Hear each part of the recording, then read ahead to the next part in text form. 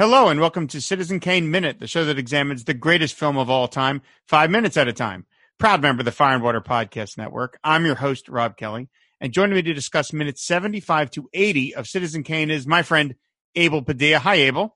Hi, Rob. Thanks for inviting me. Long-time listener, first-time caller. Right, exactly. So, as I said, we're here to talk about minutes 75 to 80 of Citizen Kane. They're going to start with Charlie and Jed drinking together, and they're going to end with Mr. Bernstein reading the infamous review. But before we get to the minutes in question, Abel, I got to ask you, when did you first see Citizen Kane? I saw it, it's weird because everybody seems to everybody seems to watch Kane later in life, and I'm no exception. I mean, I'm sure my dad tried to get me to watch when I was younger, but I have a feeling that when I saw that opening sequence with the castle in the background, I said, "Oh, it's a vampire movie. I'm out of here." Oh, really? So, that turned you away from it? I was a real scaredy cat. Okay. Okay, fair enough. So, as soon as I have a feeling I saw that, and I just ran off. I was like, nope, this doesn't look like it's for me. But it's weird because I grew up in New York, and in New York City, it's a real casual and easy thing to be a movie fan. Because in the 70s, those syndication blocks that you had mentioned in previous episodes, they were in full force at the time. And so it was really easy to catch old movies. So I was introduced to Hitchcock at an early age, John Ford's Westerns at an early age, but somehow I missed this. And so I didn't see it till long after college, maybe about 5 years out. And I'd seen pieces of it. I remember growing up seeing Orson Welles everywhere because he was on all the talk shows and he was, Paul Masson commercials. And so I knew of him and I knew basically the gist of the movie. And it wasn't until I was probably married with my wife and we watched it together. And I remember watching it and going, huh.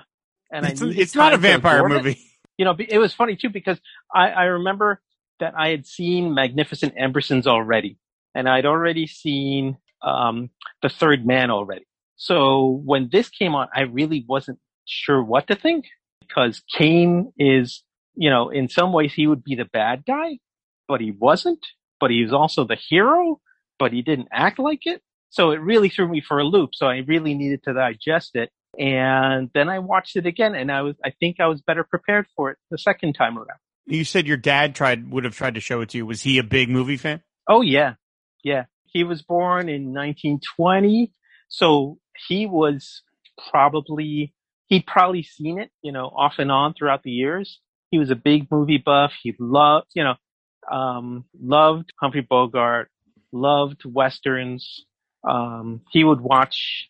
He had an amazing capacity to watch any Western, no matter how bad it was. Okay. And he also had a big thing for Tarzan, which I could never understand when I was little. If you're a big fan of Tarzan, there's a lot of movies to watch. So you can really get into it. Yeah. And it wasn't, recently I'd seen the first one with Johnny Weissmuller, and that's where I understood. It's like, oh, I get it. Because, he'd seen a lot of the 50s movies where they looked sort of, lower budget. And I never understood it. But yeah, he was a huge movie fan. So he was always trying to introduce me to different movies and stuff like that. No, good for him. That's wonderful. So I kind of blame him for me turning out the way I did. Well, sure. We all blame our parents for that. So when you said you finally did see it and then you watched it the second time and you really loved it, do you remember what it was? What was so amazing? Was it just the story, the way it was told? Were you impressed by the technical aspects of it? I mean, what was it that resonated? When I saw it the first time, I was really impressed with the technical parts. Like there are some parts, even now that when I watch them, I'll just gasp because of the sheer technical aspect. Because I went to art school and I went in for animation, so there was a lot of discussion about real life movies, so that it's not just animated movies. and we were studying the techniques of live action movies and trying to apply some of those techniques, or at least study them so we know about them when it came time for animation. There are parts of Kane which feel like an animated movie because there are so many matte paintings in the background or just little things going on. And, so it was kind of an easy movie in art school to study and, study for the technique and to see how it influenced things after. Absolutely. By the way, when I was in art school, there were two tracks. There was the illustrator track and the animation track, and they made us, I didn't go into animation, but they made us do a little bit of animation just to kind of get our feet wet in it. Boy, did I hate that. I don't know how you managed to do it. Oh, it was so tedious. I was like, I can't believe anybody does this. I mean, they do, but holy jeez. But that was my jam. Like I really loved it. Like the idea where I draw a couple of lines on paper, draw a couple of more lines on the next paper, draw another couple of lines on the next page, and like you play it back and it's moving. And that to me was a pretty awesome thing. It absolutely, it's hugely impressive, but I just did not have the patience for it. I had an Orson Welles story. I had a storyboarding class. And so the final assignment was to storyboard a specific scene from a movie. And the teacher didn't care which one it was.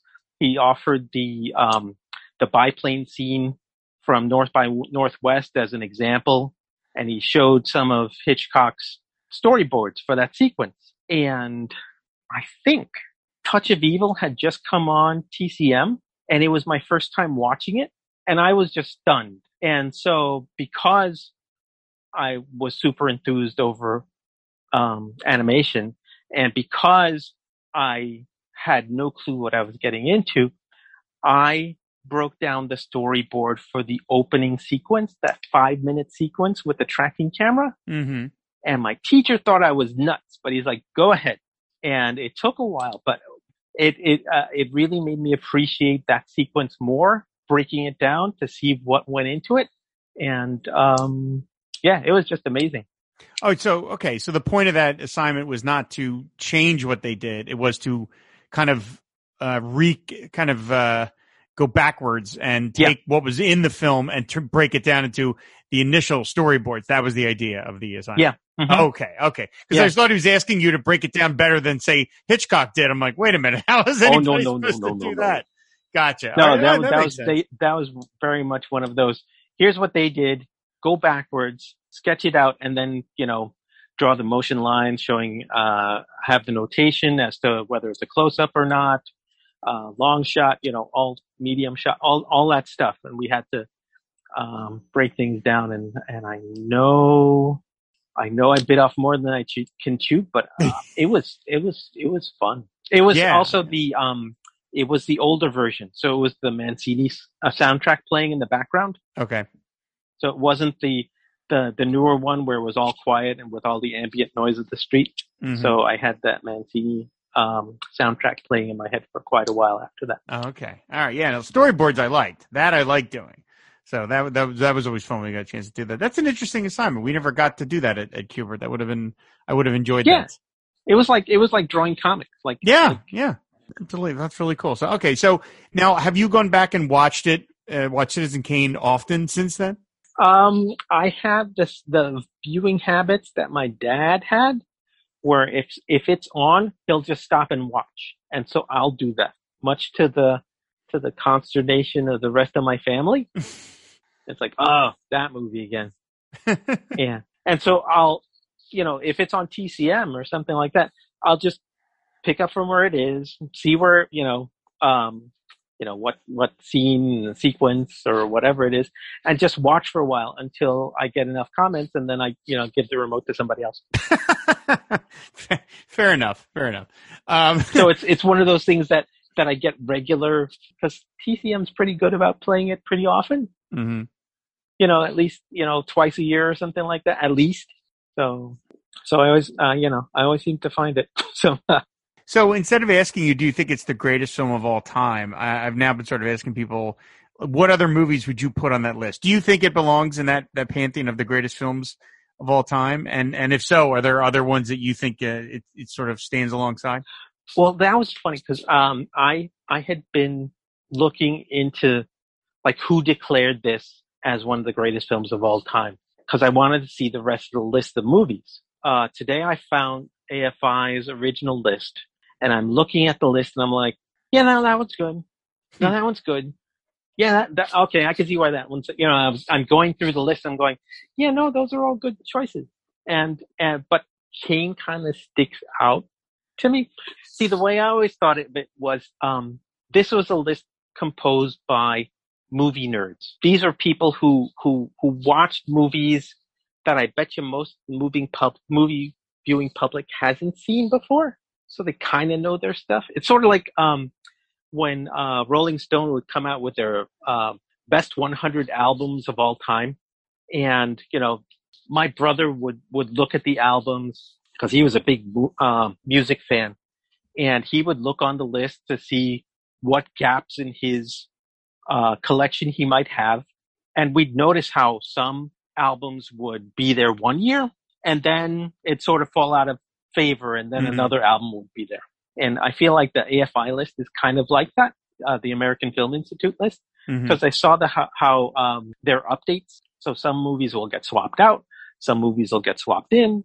The criteria for what's on the list will change, and Kane seems to sit on top. And I think it's kind of deserved. I think it's one of those films where, okay, this is going to sound like there's real magic in that movie. And I'm not talking about Wells doing sleight of hand tricks or anything like that. Like there's stuff in Citizen Kane that still makes me gasp watching it years later. Like they're just the not just the technical part, but the script is really sharp. Like the script sounds really modern. It doesn't sound dated at all. They sound like real people talking. Like there are a lot of films from the 30s and 40s where the dialogue is just really, of its time. It's like who talks like that? Like just this morning, I was joking with my wife about the Ten Commandments, which came out in the 50s. Yeah, and the dialogue in there is so uniquely awful at times, like so stilted. But it's still a fun movie to watch. There's still parts in the Ten Commandments where I'm like, wow, that is a really good scene right there. But I feel like Kane, it has more of that and still somehow remains current, especially after the past, 5, 6 years where we sort of see something like that play out in real life. Yeah, it's fresh all over again. Regarding the AFI, I think a couple of years ago, Kane got dethroned by Vertigo.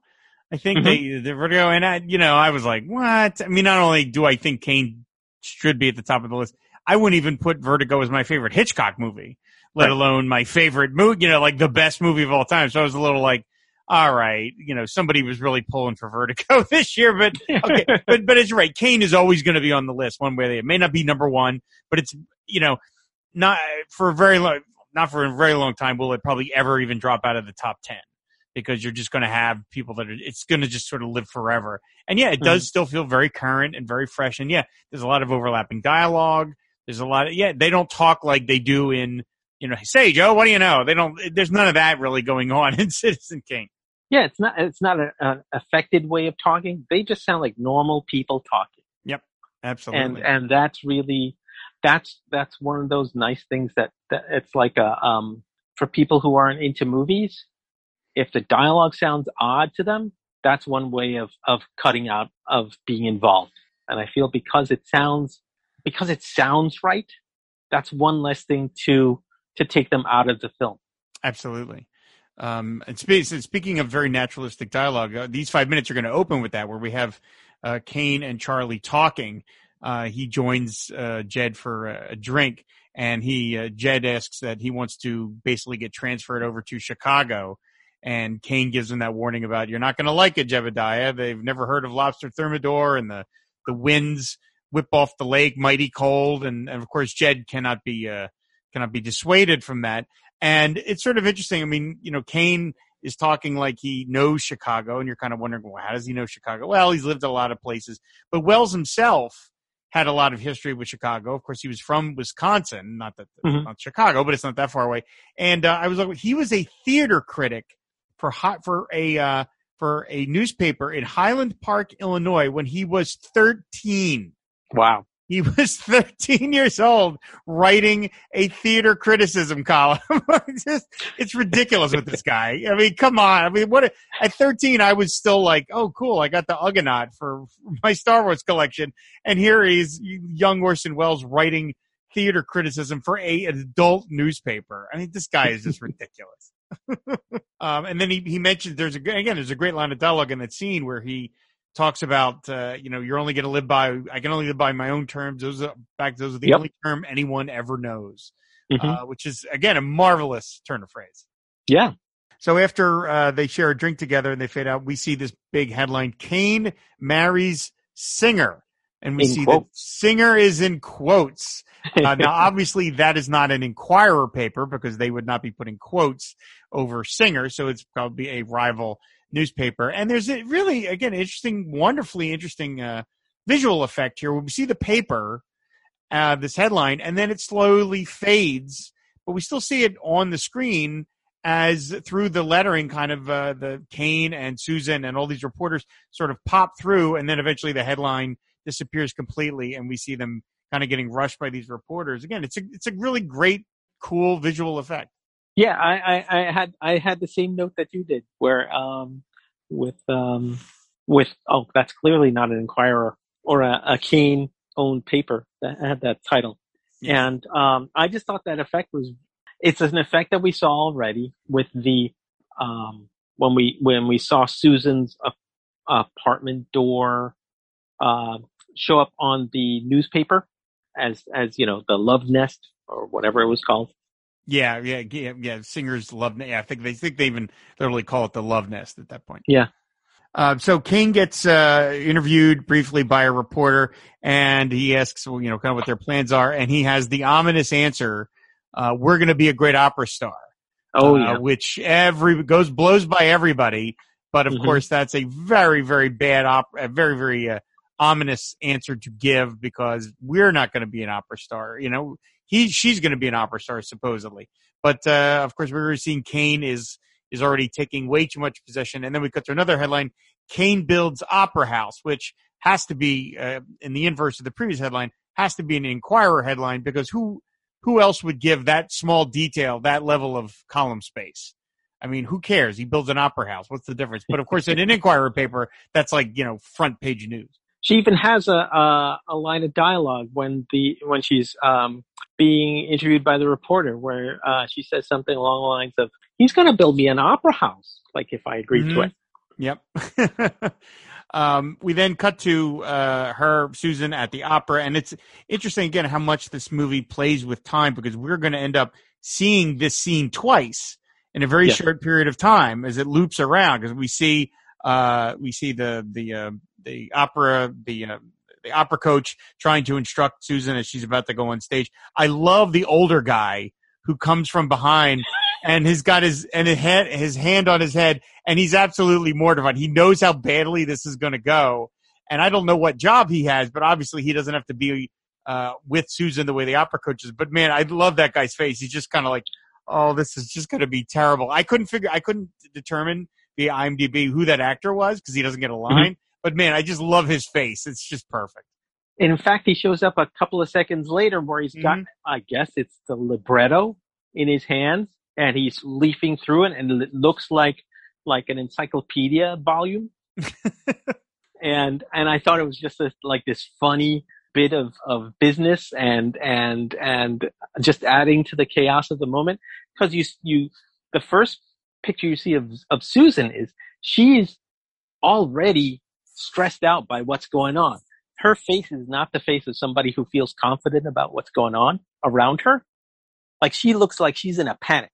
And then the chaos of the scene as they continue, just sort of underlines it too, especially when her teacher's first line of dialogue is no, no, no, No, no, yeah. no. Like, uh-oh, this is not gonna go good. No. And I love that this scene where we see her preparing for the opera and the stage curtain lifts, we will see the reverse of this shot a couple minutes later. We will, as I mentioned, we will again see Susan preparing, and we will see the opera coach going, no, no, no, no. And except the camera at a certain point will be behind her, and we see her in front of the dark stage, and we just see the stage lights. But here we're seeing it from the front. So this is the same exact scene, but from two completely different angles within a couple of minutes of each other. And it's something that I had to see this movie, I don't know, a couple of dozen times before I realized that I was like, oh, wait, we're seeing the exact same moment from two different perspectives. It's just fantastic. But I think that's part of the device that Wells is using, as each person tells their own story, because each person has a specific angle on the part of the story that they're telling. Mm-hmm. And in the scene that we're watching now, we're kind of seeing it from Jedediah's point of view in a way, if he's out in the audience. And then the scene or the reverse of that you were discussing now, that's from Susan's point of view. Right. Right. So she's looking out at the audience and it's just black, and she has no support, no one helping her out. She's just alone on the stage. It's fantastic. It's really great. Yeah, just imagine that this is Jed's point of view. I mean, we know that he's in the balcony right, because we'll see that shortly. So he's not directly looking. We're here kind of like center stage, but generally, yes, that's his point of view. And so we hear Susan start to sing, and there's a slow pan up, and then we get another great visual effect from the film where, due to some nice hidden cuts, because we have a lot of horizontal lines here, so it's easy to sort of hide the cuts, we pan up and we see the tops of the sets, and then we see this arch, and then we cut again, and we're way up in the rafters where two stagehands are probably about 30 feet up watching the performance. And of course, because this is all one shot, it makes the set look like it's huge, but it's not. Right. It's two pieces of a set stitched together, hidden by a cut. And so once again, Wells is getting a lot of bang for his buck, because he's making it seem like this opera set is like almost, a full-size opera house, when of course it isn't. It's just a stage with another piece that's been stitched on later. So we get it's an amazing shot, because you can see the wipes as it helps give the notion of height as you finally settle in on the two workers upstairs, and it's just a really fun, and it says a lot. Plus, Wells was probably used to what stage equipment was hanging up in the rafters from all his time on stage. So, oh yeah. We have two stagehands, and they deliver a very quick review of Susan's performance, where one of them looks at the other and then simply holds his nose, and there's no dialogue between the two. My note was that the guy on the right, he looks like the video game character Mario. And I said, he does. Mario not like this. And I was like, oh, sometimes I can do a better Mario than that. I apologize to everyone out there. No, that wasn't bad. But I was like, oh, he kind of looks like Mario, or the actor who used to do the Dunkin' Donuts commercials. Oh, the Time to Make the Donuts guy. Yeah, he does look like, yes. And then the other guy, just to underline that these are two comedic, this is supposed to be a comedic thing in the middle of all this chaos and upcoming tragedy and stuff like that. The guy on the left, it looks like his zipper's not all the way up. I noticed that. Yeah, you can see his shirt tucked coming out of his zippers. Yeah, his zipper. Things are casual here at the Kane Opera House. The two actors playing the stagehands are Gore Van Vleck and Jack Raymond. Now, I do not know which one is which, because they're both just credited as stagehand, and there were no pictures on their IMDb profile. So one of them is Gore and the other one is Jack. Gore Van Vleck was died in 1961.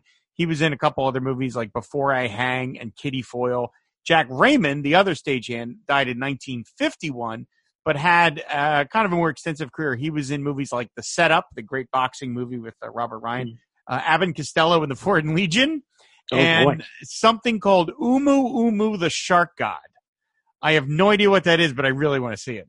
Yeah.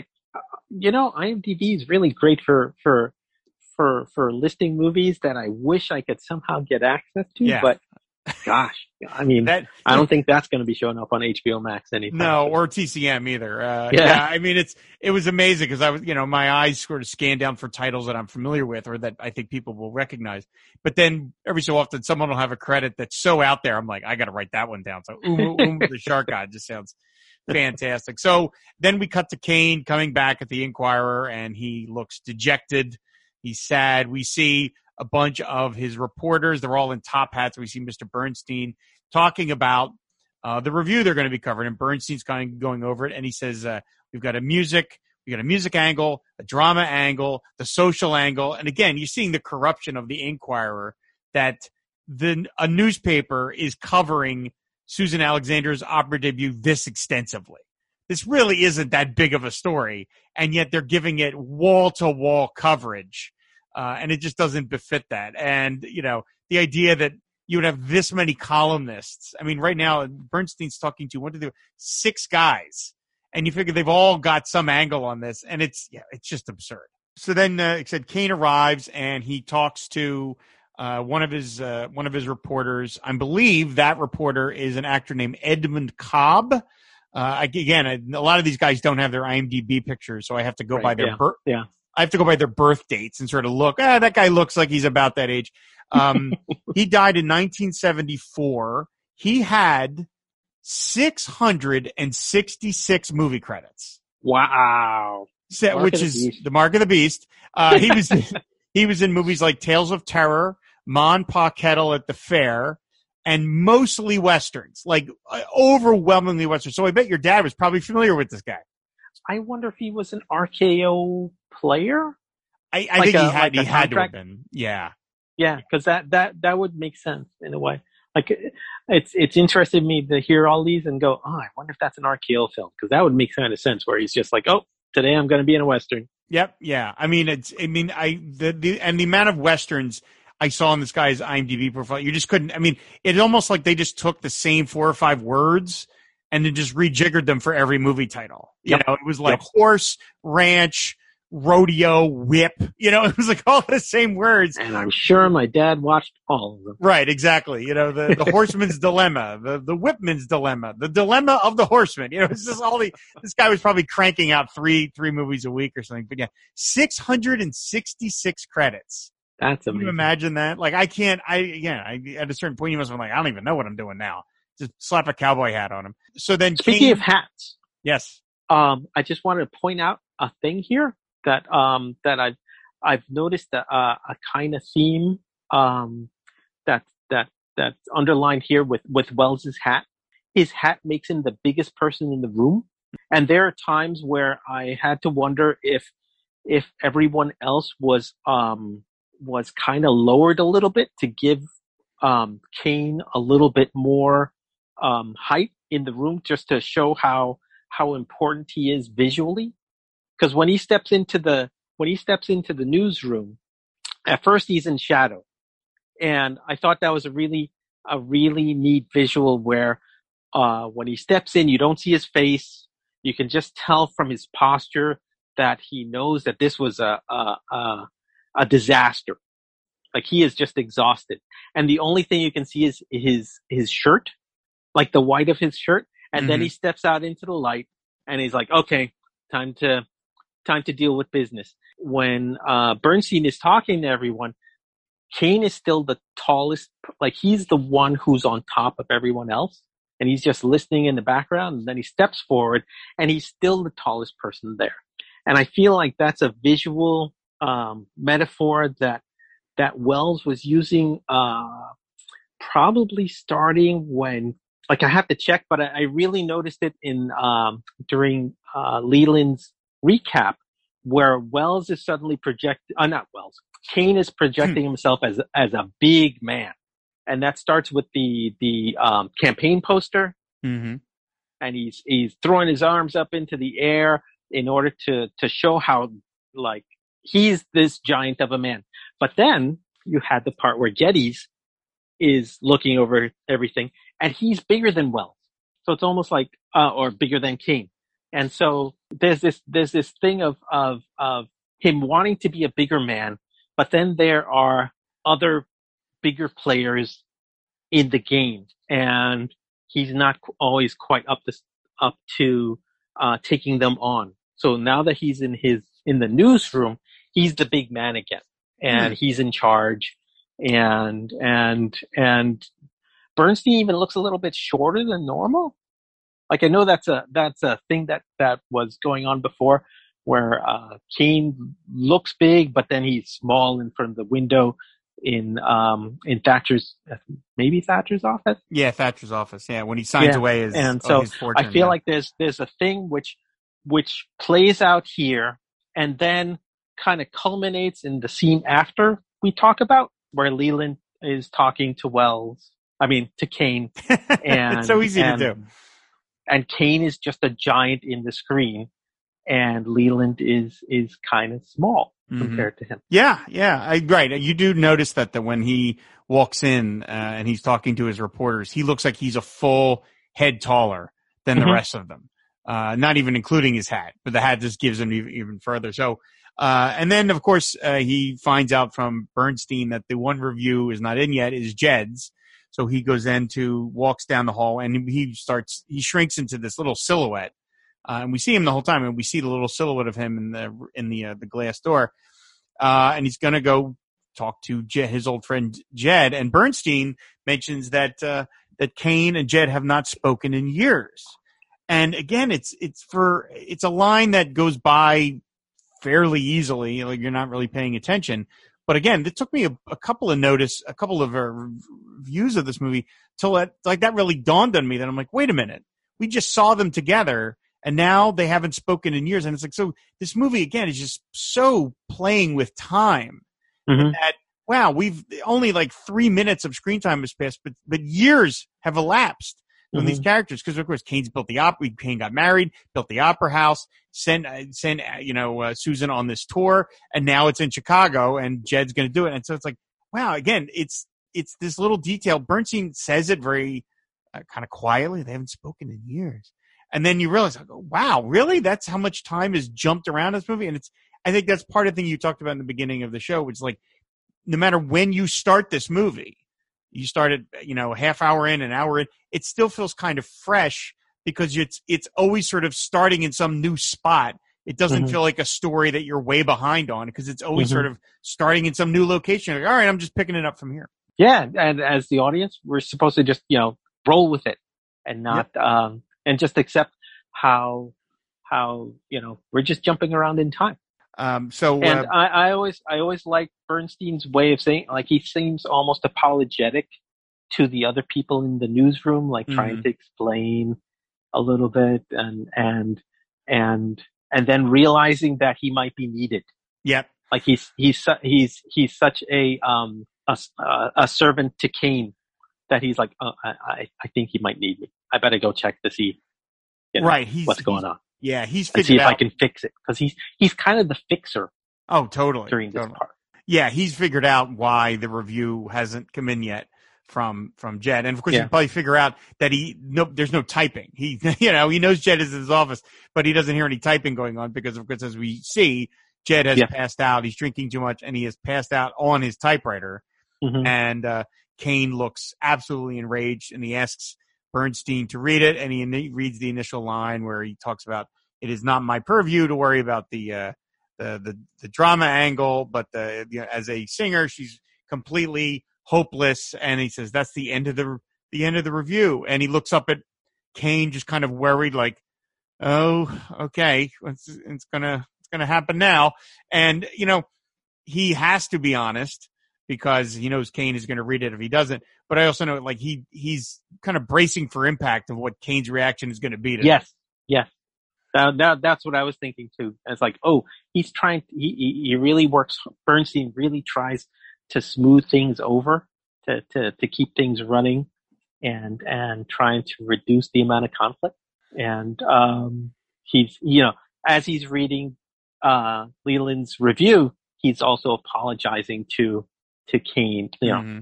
not in so many words, but just in the way he's his body language and he's just amazing. Yeah. Yeah, the way he's reading it, like he's reading this horribly offensive thing to Kane, and he's just kind of looking. And then that's where these 5 minutes end. It ends with Bernstein looking off camera, looking at Kane, reading this review. And of course, we're going to see in a moment how this review concludes. But that's the end of the 20 minutes and 20 minutes. The end of the 5 minutes of the second, not 20 minutes. There's a lot of stuff packed in. There's a lot. Yeah, there's a lot of stuff. 20 minutes in a good way. No, it's the end of this 5 minutes. So it features so much.